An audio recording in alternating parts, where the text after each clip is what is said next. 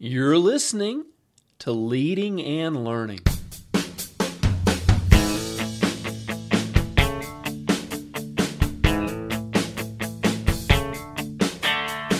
This is the place where we talk about practical leadership, theology, fitness, how to create winning habits, and so much more.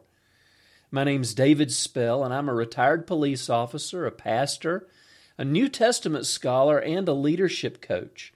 My goal on Leading and Learning is to help you live your best life. Thanks so much for joining us today.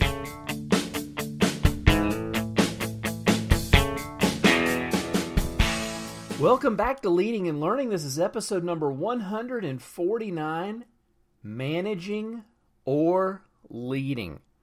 Managing or leading. I heard a quote recently that just really impacted me, and it was this: we manage resources, but we lead people. And I thought that this was such a brilliant quote because it captures the tension that we often feel. If you're a manager, you may have been told that you can't really lead. Your job is to manage and leave it to other people to actually be leaders. But that couldn't be further from the truth. Or sometimes those that would consider themselves leaders see management as below them. They can't be caught up in the details, and so they just lead and throw vision everywhere and don't worry about the how it's going to get managed. And there's always going to be a tension here, and I don't know that this tension's ever going to be resolved, but I think we can manage the tension. So we're going to get into some things. I've got some thoughts for you that I think will help you manage this tension. But before we do that, I want to let you know that this episode of Leading and Learning is brought to you by my book, Street Cop 2 Reloaded. My first book on my law enforcement career, Street Cop, was very well received. People loved the first-person true stories that I shared in the book. And Street Cop 2 Reloaded is the sequel. If you like exciting first-person police stories, these are the kind that put you really in the passenger seat of my police car. And I just tell the story of some very exciting things that I was able to participate in my 30-year career. And I'll just let you know up front, some might disturb you, but others are going to entertain you. I know you'll enjoy it, and the thing that these books do that at least I hope they do is give you a greater appreciation for the men and women in blue who protect our society every day.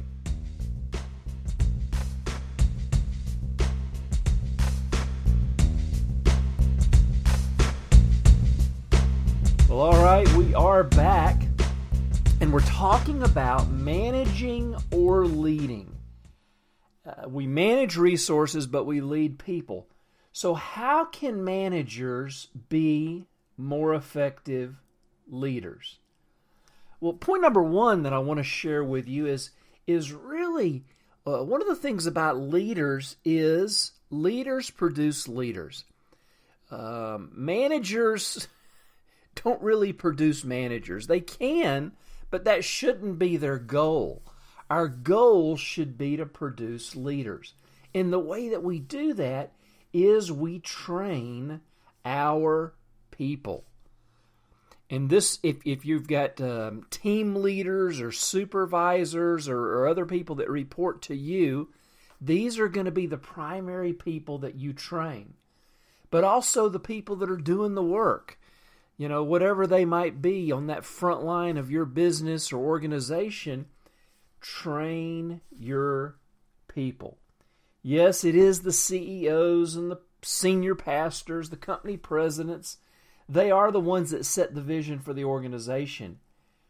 But it's you as a manager who makes that vision a reality.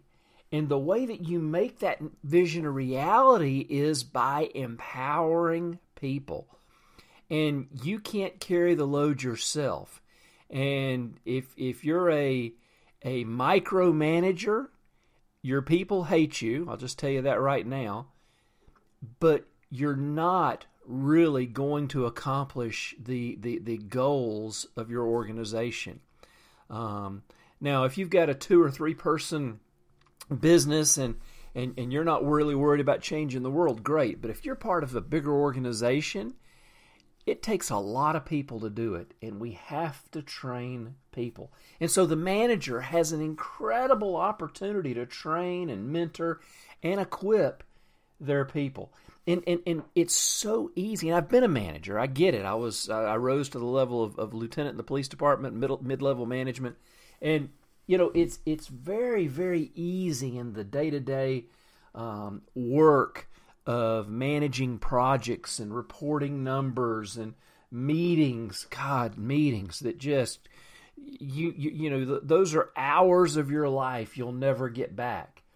And all the other administrative responsibilities that come along with being a manager, the following up emails and phone calls and, checking with your people to see where they're at in their projects.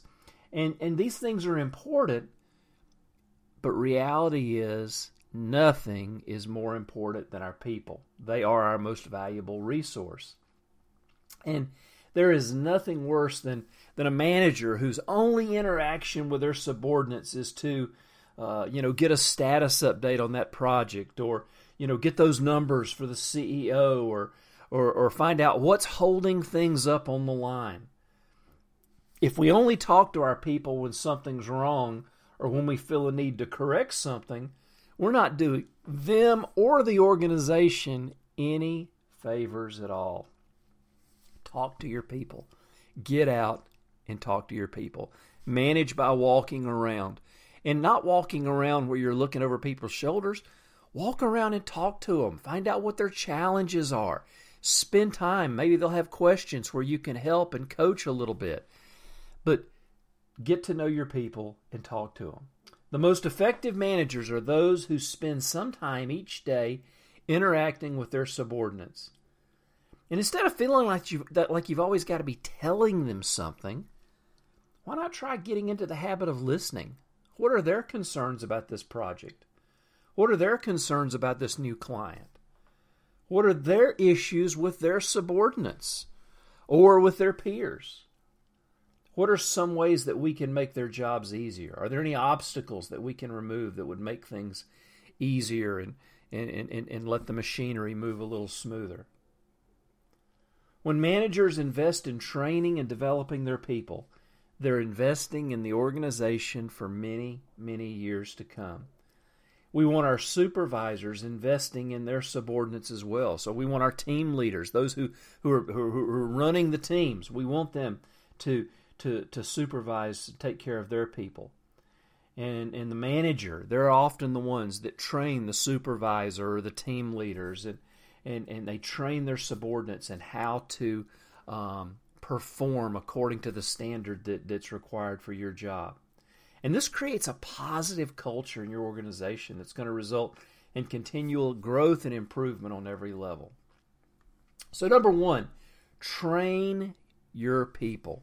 Number 2, make sure that your people, and this especially means your team leaders or your supervisors, those people that report directly to you, make sure that they have everything that they need. Sometimes we ask our people to do incredible things, but we don't give them the resources that they need. Or when they come and say, hey, look, I know you gave me this project, but after doing some research, I found out that I'm actually going to need this, this, and this. And, we kind of put them down and say, look, what's the matter? Can't you, adapt and make things happen? When in reality, our job should be getting them everything that they need. What do we say? We manage resources, we manage projects, but we lead people. What do our people need? And don't be afraid to ask them, what can I do for you today that will make your job easier? And sometimes they're going to ask for things that we can't give, we can't provide. It's out of our hands.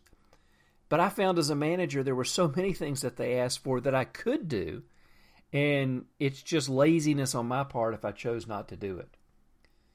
Number 3, make sure that upper management, make sure upper level leadership, senior leadership, has a real clear picture of what's going on in the organization. Because, we don't only lead down, we don't just lead the people that report to us, we also lead up. And often those at the top really don't have a clear picture of what's going on in the organization. They may be setting vision, they may be casting vision, casting goals, and saying where we're going. But if they don't know what's going on at ground level, then there's a good chance we aren't going to get to where they want to go. And so it's our job as managers to make sure they understand. If there's a problem, if there's something that's going to slow down a project, if there's a problem with a customer, we need to let them know ahead of time so that they're not surprised or blindsided, but give them a clear picture. I found when I was dealing with upper level management, just keeping them in the loop kept them off my back. Just by letting them know what was going on, by letting them know there were clear lines of communication and I wasn't hiding anything from them, they stayed out of my way and let me do my thing. And I think it's like that with most senior managers, senior level leaders. They just want to know what's going on. And so keep them appraised. If you find yourself in some type of mid-level management position, you need to be an amazing communicator. You've got to be able to communicate up and communicate down. And then number 4, we want to keep the vision and mission clear for our people. Like we said, we want to be able to communicate both up and down. And when we're communicating down, one of the things that we communicate to our team leaders, to our supervisors, to those people that we're responsible for, we constantly want to be stressing what the goals, what the mission, and what the vision of our organization is. It's so easy for the frontline workers, for the ones that are actually doing the work. It's so easy for them to forget or to not even be clear on what our vision is and what our mission is. And so our job as managers and leaders is to make sure that they keep that in front of them. That's got to be the filter that they put everything through. That's got to be the lens that they view their job through if we're going to accomplish our mission as an organization. So keep the vision and mission clear for our people. If people know what they're working towards, it's much, much more likely that they're going to fulfill the mission. So just to recap, as we started off by talking about managing and leading, we said we manage resources, but we lead people. So how can managers be better leaders? Well, we train our people because we want to develop thinking people. We don't want people that just do what we tell them. We want people who can think. We want people we don't want robots. We want people that are actually taking initiative and solving problems themselves. So we train our people. And we do that by spending time with them. We do that by walking around. We do that by listening to them. And also taking every opportunity we have to coach them. Number 2, we make sure that our team leaders, supervisors, and anybody else that reports to us, people that we're responsible for, we make sure that they have everything they need. We manage resources, we manage projects, but we lead people. Number 3, make sure those above you, executive leadership, the CEO, the president, the senior pastors, the executive team, whoever it is that you report to, make sure that they have a clear picture of what's really going on in the organization. Keep the channels of communication open. And then number 4, we also communicate down. We want to constantly communicate the vision and mission very, very clearly to our people. We want them to know what they're working towards. Well, what did I miss? Let me know. This is your opportunity. Go to davidspell.com. Leave me a comment or a question in the comment section for today's post. If I missed something, let me know. I'd love to know what you think about this important subject about management versus leadership. Are they compatible? How do they work together? Let me know what you think at davidspell.com. And while you're there, make sure you sign up to get my free newsletter. I would love to stay in touch with you. As always, the book that sponsors this show, and today it was Street Cop 2 Reloaded. There'll be a link in the show notes. Make sure you check it out. And until we talk next time, my friends, let's keep practicing our leadership.